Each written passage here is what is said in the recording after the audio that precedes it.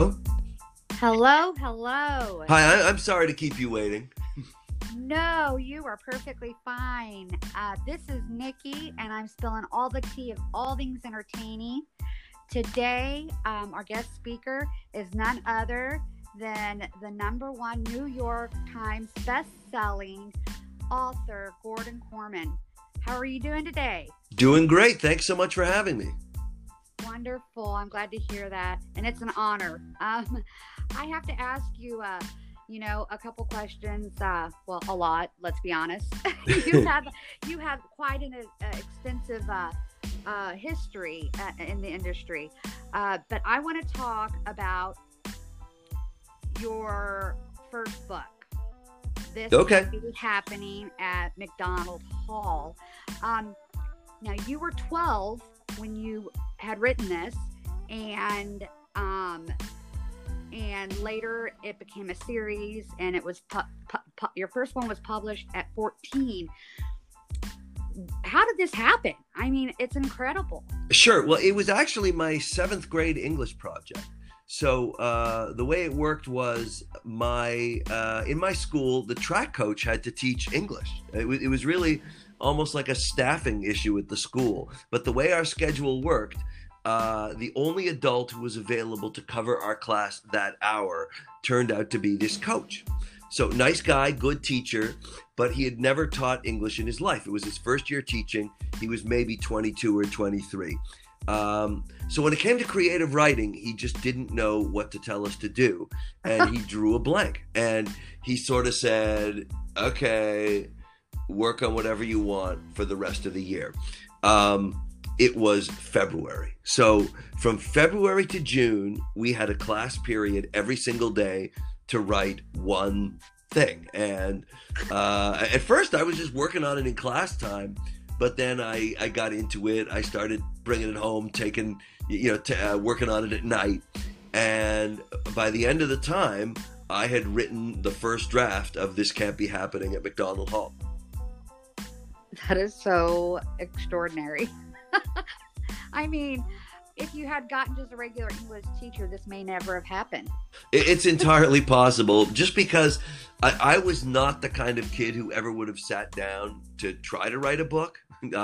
I actually always got better grades in school in math and science than English. So I sort of feel like this whole career for me is kind of a fluke. Yeah, well, it's some fluke. It's quite incredible. I mean, I know, like, how was it at the age of 14 to be a published author in your school?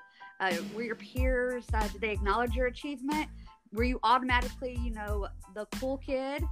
How was it like, being a published author at 14 years old? So I wrote it in seventh grade, and I would say that I was pretty well known in my middle school because while the book wasn't out yet, I mean, everybody knew that I signed a contract for it. That came kind of early on in eighth grade.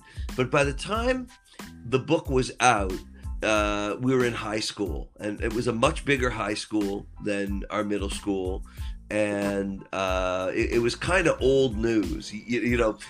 Kids are not really built for the timing of the book business, right? Right. So it's really not a particularly draggy process to write something in 1976 and have it come out in 1978.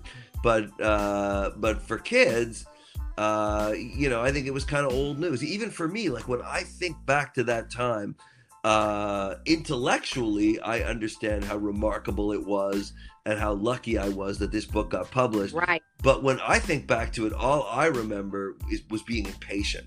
It seemed like everything was taking absolutely forever. The publishing world, yes. I want to fast forward. I have so much to talk about. Sure. Okay, because you're such a vast amount of books. Now, you wrote, at this point, I think it's between 85 to 90 books, or is it more even? It's Unplugged, which is the newest, is my 97th. Oh my word. Okay, I want to talk about 2017. the book Restart. Okay. Can you give me your thought process and how it evolved to this wonderful book? Because I have a little bit of backstory on this book as well, but I want your insight of how this book evolved. Sure. Well, it was not a true story. I mean, I've never suffered from amnesia. I did not fall off my roof. I don't know anybody whose personality changed after a traumatic brain injury. I guess what I was thinking about at the time was just what makes us who we are. You know, kind of the nature versus nurture debate, right? Like, Right. is your personality kind of hardwired into you, or is it more shaped by the stuff that happens to you? And Right. and like, you know, on TV news, they're always saying, you know, ooh, scientists are performing a study to determine X, Y, Z. I was like, why does no one do a study on this? And I started thinking about what that study might have to look like, because it's tricky. And the one thing that I kept coming back to was amnesia, right? When your memory is wiped clean, do you go back to being the kind of person that you were before? Or might you be somebody totally different? Right. And you know, I just was really intrigued by the idea and wanted to write a story to kind of to sort of further it as a thought experiment almost. And you know, I chose kids because kids are what I write about. You know, Right. not that there's anything particular to kids about it, but so what if the bully, you know, what if like the worst kid in a middle school falls off his roof, lands on his head, you know, survives, but is he going to go back to being the kind of bully and tough kid that he was before, or is this his chance to restart his entire life and be somebody different? Yes. Yes, definitely. It's such a great book. The backstory, you know, and bullying it's a huge issue.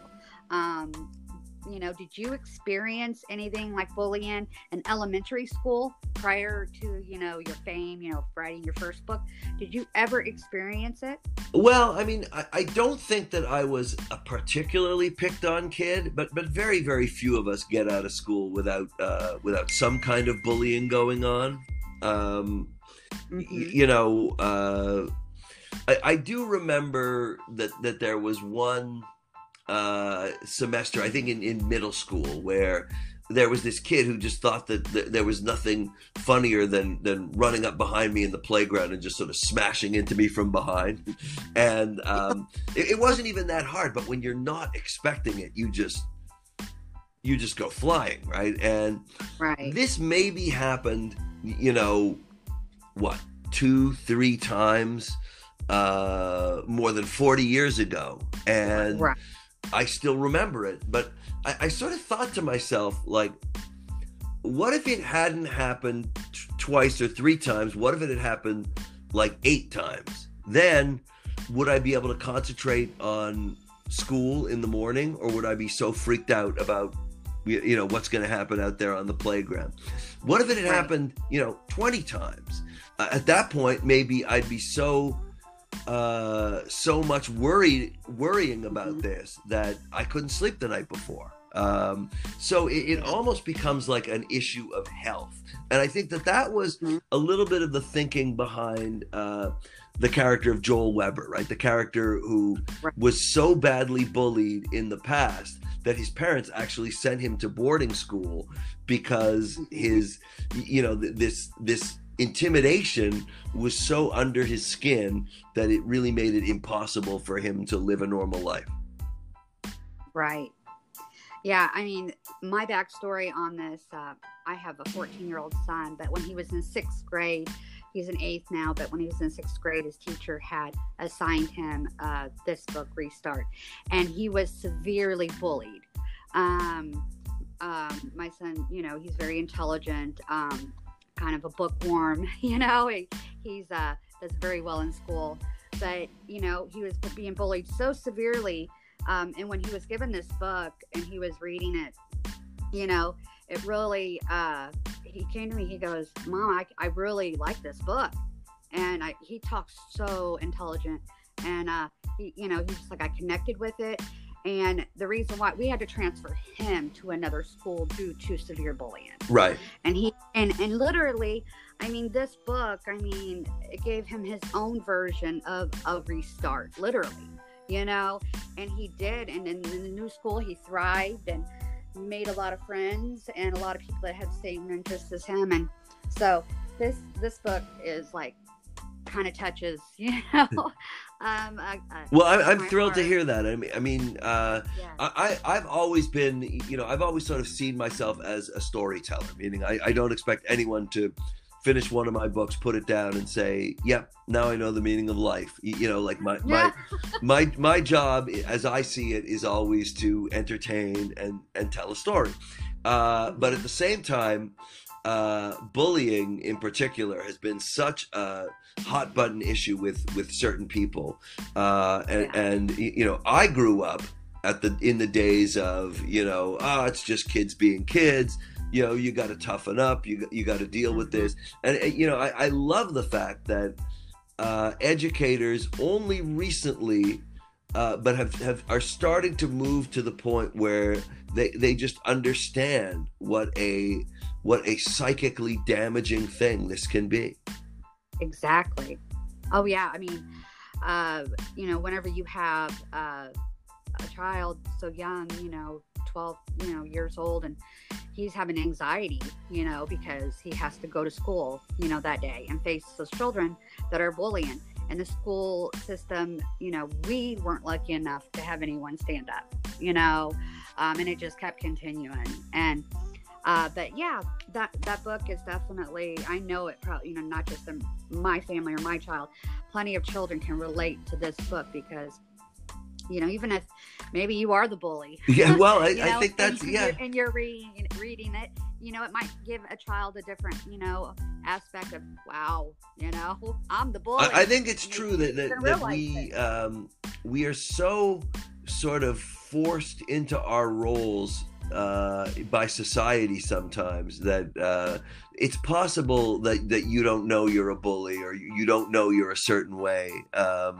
because you're driven into it. I remember when early in my career, my early books were particularly very, very humorous. I loved jokes. I'm still, when I think back when I was 2 years old, the cartoons on TV that were my favorites were the ones that made me laugh. And we're talking, what is a 2-year-old like? How sophisticated a kind of humor can a kid that young really understand? So I wrote these funny books, and I was in this world where, all the awards and all the recommended lists were going to books that were really, really heavy and dealt with these, gigantic issues and always like death and disease and, and dystopia. And I remember I became almost like a humor evangelist. I was running around telling everybody, oh, you gotta have you gotta have funny books. Funny books are what get kids reading. Funny books are important, which I still believe. But I think that at a certain point, I was so pushed into what I perceived as my role as like the humor guy that I was overstating it. I ended up in a category that I didn't belong in. It's amazing how you can sometimes be sort of pushed into being something that you're not just by, I don't know, the forces of what's going on. Right. Yeah, I know. I mean, you did a Swindle in the 39 Clues, and then you said the Island trilogy. You said something I had read somewhere that you had said it was really hard making that transfer in such a serious book, no, that was probably one of the more difficult transitions when I switched from writing mostly funny books to adventure series, which happened, a long time ago. Island was sort of early 2000s, but still, like in my career, my first book came out in 1978. So I'd been doing it for a really long time at that point. And when you write a funny book, I get a sense of someone reads it to get to the next laugh, right? Like the laughs are almost the payoffs. If you're on page 12, you turn to 13 to get the next laugh. With Right. an adventure story, you don't have those regular payoffs. You just have to create like a dramatic tension and suspense that keeps people turning pages. So that was a big adjustment. And then the other big adjustment was that I had to do research to write about topics like, you know, Mount Everest and World War II and the Titanic. So that was something that I was not familiar with.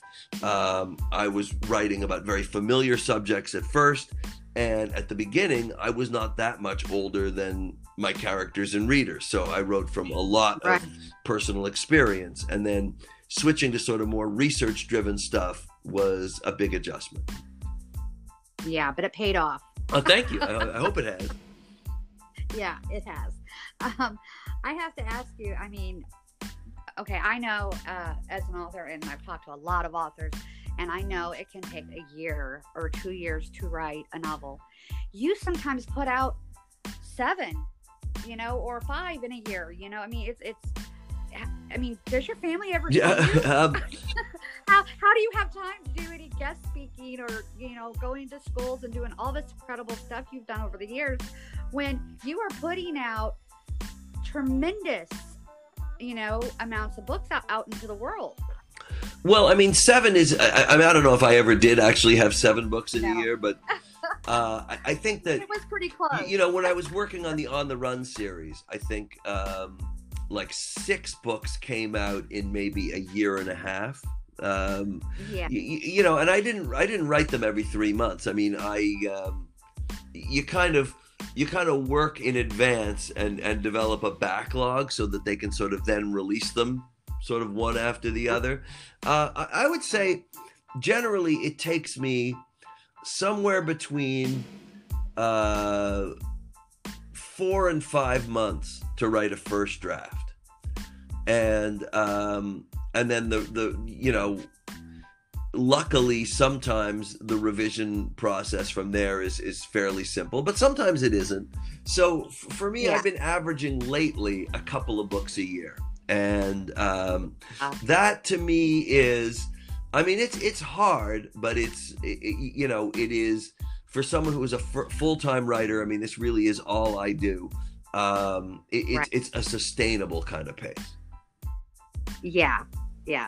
I just find it extraordinary because I know, I mean, you're obviously, you know, done it for so long, but just the amount of books and, you know, that span of time, it's quite remarkable. Thank you. Well, one thing I do notice is that I've gone through periods of my career where everything I did was a series, and lately I've been in a very like standalone novel kind of place. You know, I mean, war stories, Unplugged, Notorious, The Unteachables. These are all kind of single novels, and they don't necessarily take longer to write than series books do, but the brainstorming, you know, to be starting at progress point 0 and creating a whole new world from nothing with 2 new books a year, that's pretty hard. Like it is more the brainstorming of it is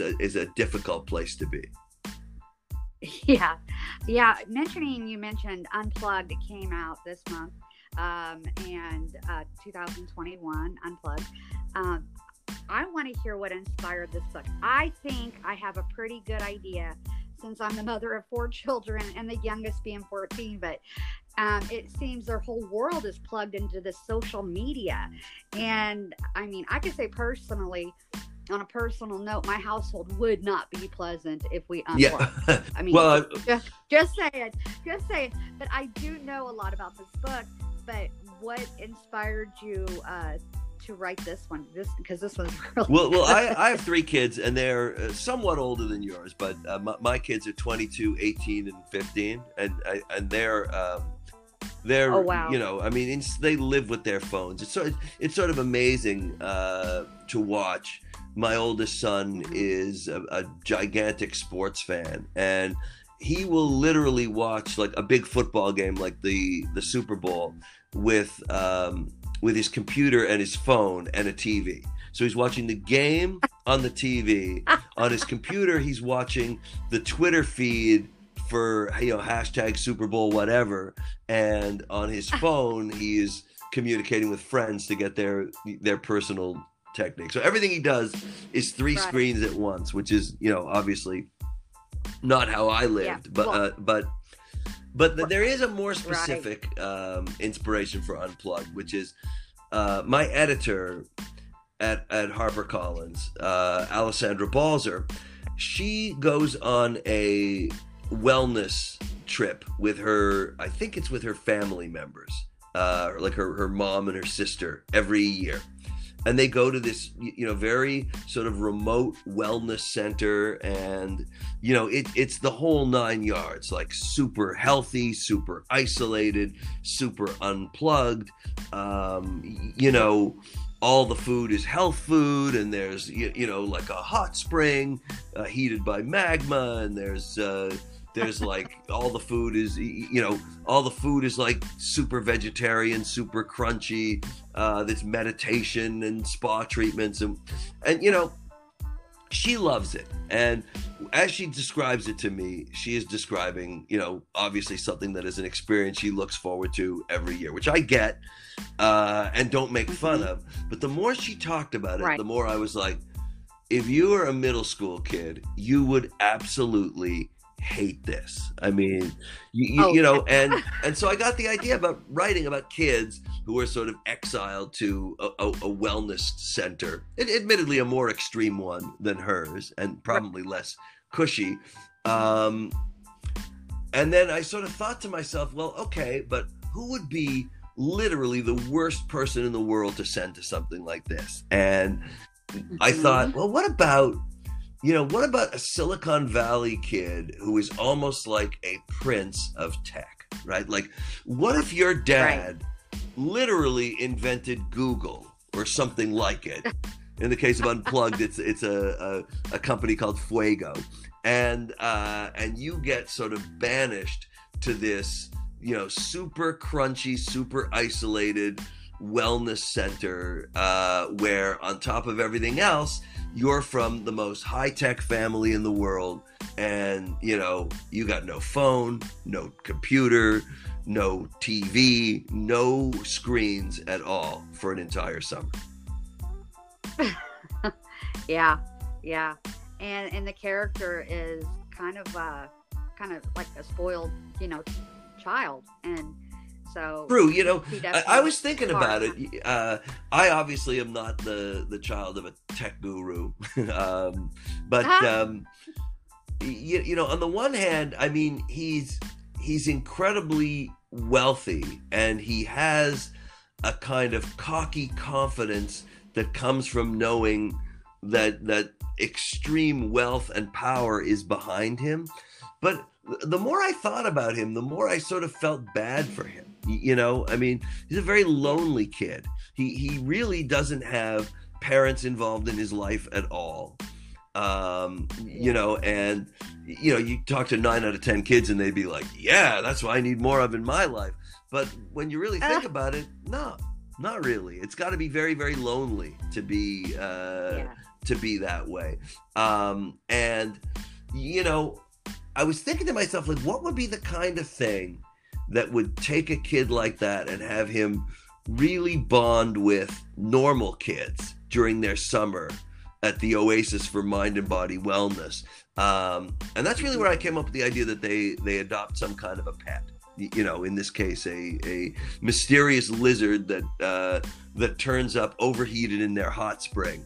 And that is, sort of caring for Needles, this lizard, is kind of what brings him more into the mainstream and teaches him to be a different kind of kid than the kind of kid he started out the summer as. Exactly. Yes. Yeah, that definitely was a great touch.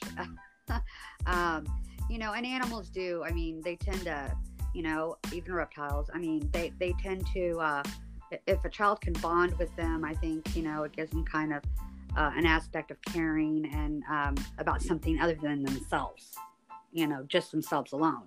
So I like that in the book as well. Yeah, it's a great book. I mean, for all you listeners, definitely check it out. Unplugged, and it's Gordon Korman. I have, I know you've sold way over 30 million copies. I mean, who knows, okay, of your books and your career that has spanned the 4 decades.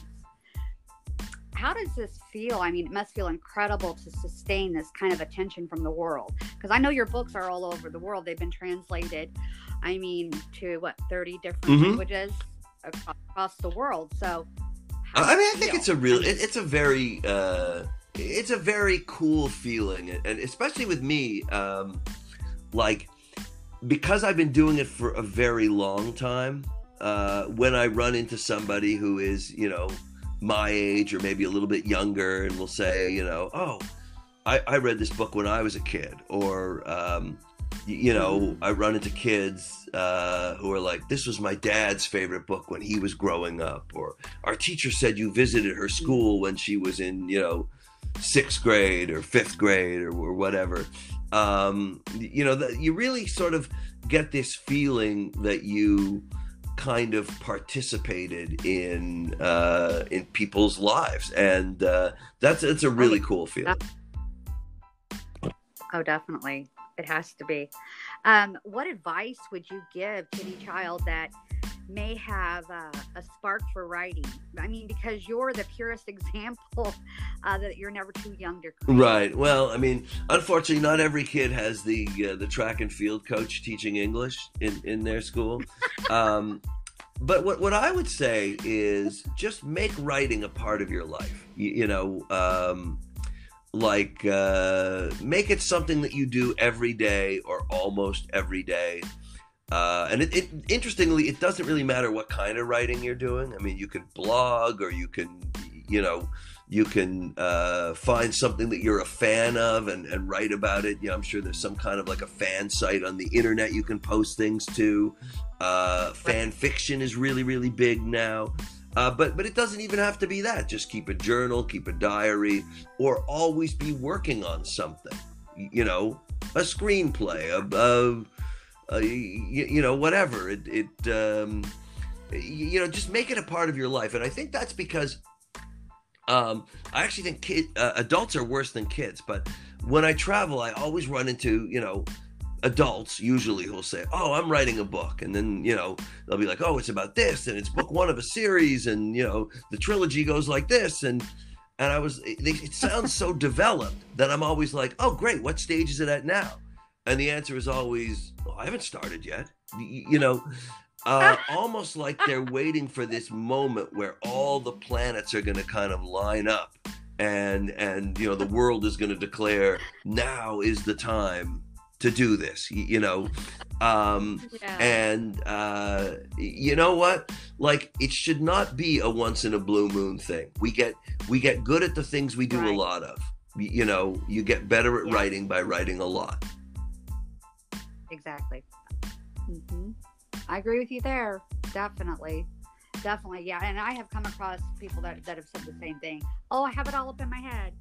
I mean, I wake up sometimes in the middle, of a dream, and I'll have a vision, and I write it down, and, so yeah, you got to constantly be on it. But there are a lot of people that have it in their head, and they're just waiting for that perfect time, and there's never no perfect time. Right, exactly. I do that too, by the way. There are times that I'll be working on some kind of a problem or working on a scene, and as I go to sleep, like just as I'm about to drift off, I think of something, and I have to sort of slap myself awake and go write it down, because the next morning, guaranteed, I will not remember what it was, but I will remember that I thought of something important. Right.